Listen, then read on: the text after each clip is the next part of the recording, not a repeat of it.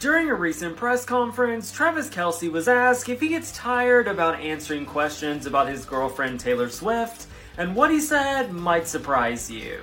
Travis said, I think it's fair. Everybody's having fun with it. It's not like you guys are up here teeing off on me right and left. Everybody's having a good time with it, so how could I be upset about it? Speaking about Taylor winning Album of the Year at the Grammys, he said she's absolutely unbelievable. She's out here writing history books, and I told her that I need to hold up my end of the bargain and bring home some hardware too. Short Cast Club